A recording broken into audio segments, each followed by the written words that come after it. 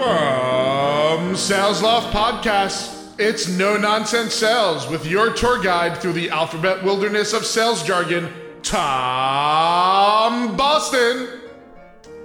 It's episode 3, and sales nonsense, jargon, cliches, terminology, you better watch out because I've teamed up with some friends of mine from the world of sales, and every week we're going to debunk you on the No Nonsense Sales Podcast. This week's piece of sales terminology is a classic. Your palms are sweaty. Knees weak, arms are heavy. There's vomit on your sweater already. That's right, you're about to make a cold call. I don't know what it is about phoning a prospect out of the blue that gives salespeople the heebie-jeebies. I've never had a problem with picking up the phone, he said confidently. That was believable, right? I mean, sure, every so often I'd completely crumble, not be able to remember who I am, what I'm selling, what I'm doing, why I'm calling, but that's normal, right? That happens to the best of us. My guest today is someone who's got a plethora of cold calls under her belt because, just like me, she was an SDR herself. She's now the founder of SalesWorks, which is focused on developing the sales teams of B2B software companies, and she spent over 12 years in the constantly evolving world of sales development. So who better to talk to about the trials and tribulations of cold calling? One of the best I've ever worked with, having trained me a few years ago. She knows her stuff. She's also lovely, which helps. This is Shabri, Lakhani. Do you think that cold calling still works in 2022? 100%. I'm of the opinion, I think it works more now than it's ever done before. And I think there is a lot of noise in the market. You know, cold calling is dead. Cold calling doesn't work anymore. And, you know, I'm a big believer in the fact that I think it still does. And why do you think that is? You know, because I think a lot of people look at it as a kind of ancient form of sales, but what is it particular that makes you think that it is so relevant to the modern seller?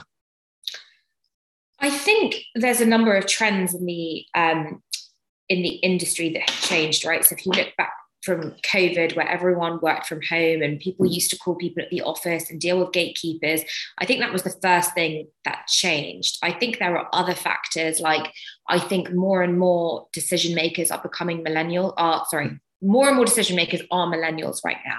And so what I think that means is I think that we have shorter attention spans. I think that we sort of have everything at our fingertips. We have email on our phone, we have text, we have all these channels popping up. And I think it still works because I think it's harder now to reach people. And I think people are stepping away from what I think is the hardest channel. So I think, you know, there's a number of decision makers that say, my LinkedIn inbox is noisy, my email inbox is noisy. No one ever says I get too many cold calls. I've never heard of a decision maker say, I get too many cold calls. And so I think people are, you know, naturally relying on some of the more automated channels like email and LinkedIn and shying away a little bit from the phone. And I think part of that might be confidence. I think part of that might be peer-to-peer. So, you know, my colleague says, well, phoning doesn't work, so then I don't pick up the phone, right? So I think there's a little bit of influence like that going on there. But I think because a lot of people are shying away from it, like I do believe that it's easier to get through to people now. Yeah, I mean, I can definitely echo that. I don't speak to a lot of leaders or decision makers, if you like, who are saying they're getting calls left, right, and center, but they can definitely relate to that full DM inbox on the old LinkedIn.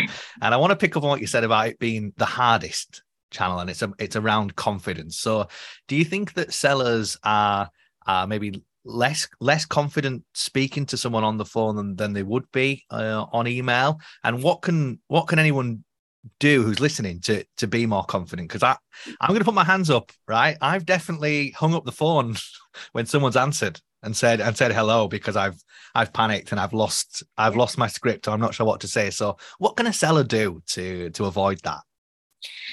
I think it's a great question, and I don't think there's an overnight silver bullet. But I think there's a couple of things. I think the first thing starts with mindset.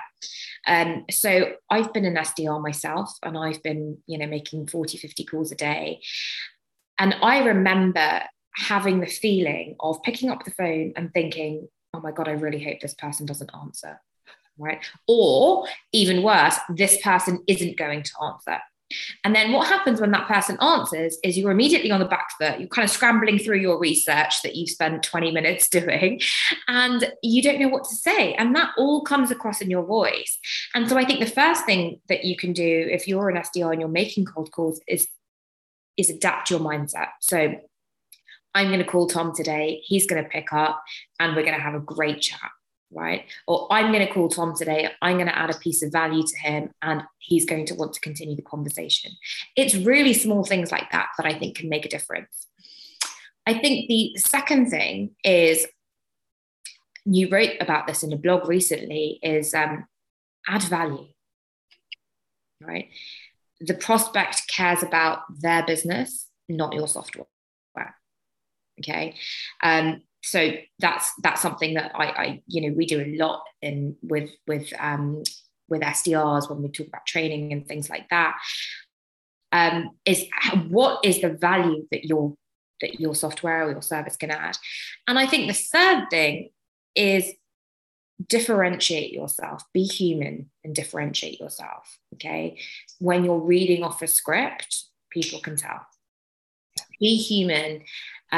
It's okay if you say the wrong thing. It's okay if you mess up on the call, but just, I've done it before and I said, hey, listen, I'm really sorry. Can I just try that again? Yeah. I mean, when you said confidence there, I was thinking of it from the point of view of a seller, but I guess it's actually having confidence in the conversation that you're going to have, right? So what is the value that you're going to offer, and how are you going to stand out from the crowd? Because a lot of people, and I see this a lot online and with people who give advice, is, well, these are the words that you should say, right? So have you got 27 seconds or whatever it is, or something like that.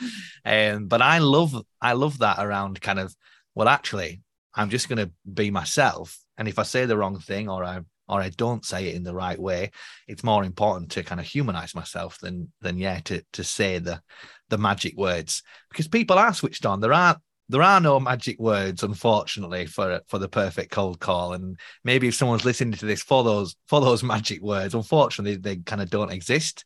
But what can someone do then to then make sure that they're as confident going into a call as possible? Do you think it's just about preparation?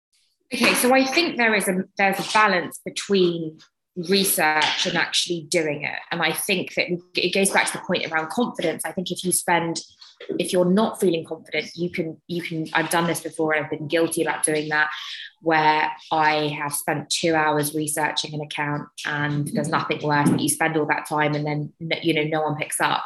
So I think it's understanding what is going to be useful on that call. What are the things that you can use? And I talk a lot about the difference between personalization and relevance.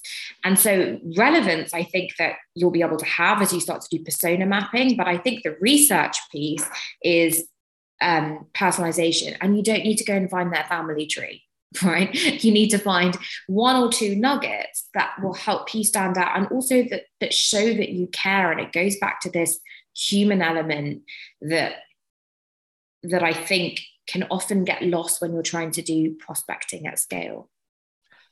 I think it's great what you said, because, and I've said this many a times before, you don't know as much about their company as they do. So why try and call them and talk to them about all these kind of things, right? But what you do know a lot about probably is what you've got to offer. Right. Exactly. So focus on that. And it's nice to reference the research that you've done. But again, if I'm going to call someone and and tell them everything that they already know, or pretend that I know more, then I think that's a huge downfall. Yeah. So speaking of downfalls, and I want to ask you this question: have you got any terrible cold calling stories? I know that I could probably do a whole half an hour on them, but have you got any that spring to mind where you think, oh, that was a bad one? I had one about 6 months ago, and we actually use it's a data research platform. We actually use one of their competitors, and I felt like it was quite pushy, and I wasn't throwing out an objection, but it wasn't the right time to speak. I said that we've already got something in place. I didn't feel like there was I was really, really ready to get off the call. And it kind of went right in of like, I can't even remember this person's name, but, hey, Shabri, it's Tom. And then just kind of 20-second spiel. Mm-hmm. And I think immediately your brain starts to think, how do I get off this conversation? Yeah. And I think what frustrated me about that conversation was I felt like they were trying to get to the objective of get a meeting. And I really, really felt like I wasn't being listened to. And I think that's the biggest thing. I think they say that as a rep on a cold call, you should only be speaking about 40 to 45% of the time. And I'm pretty sure that person spoke about 90. And so I think those are the kind of things I think on a call that are really, big no-nos: talking too much, not listening, being pushy, and working to your own agenda, which is get a meeting. Yeah, I mean, from the rep's perspective, and I've been there, I've been in those shoes. They've answered the call. This is the time, right? Let's sell, right? Yeah. But actually, it's more important to make a good impression on that call, because let's not forget that call is probably going to be part of a multi-step cadence, and you're going to be doing all sorts. You're going to be on social, you're going to be on email. So why not make sure that on that call, your number one objective is to make a good impression rather than let's sell. Now, Shabri, I'm really excited about wrapping up this episode with your pump up song. I don't know what it is because we've not spoke about this yet, but you've already told me that you've been listening to it in the car. So what is the song that you've selected to, and I've got high hopes, what is the song that you've selected to end this episode with? Okay, I really now hope it's not an anticlimax. It's actually a song that when I used to do cold calling, I heard it once and I was like, this is great. So it's Proud Mary. So as you know, the start of the song starts off really slow, but halfway through it starts to really pump up, and the lyrics keep on rolling. And I just love it, and it kind of gets faster and faster. And when the song finishes, I feel like I can do anything. Well, you did not disappoint, because I think Proud Mary, probably one of the greatest pump-up songs of all time. And I'm really glad that it's going to feature on this episode. Thanks so much for your time, Shabri.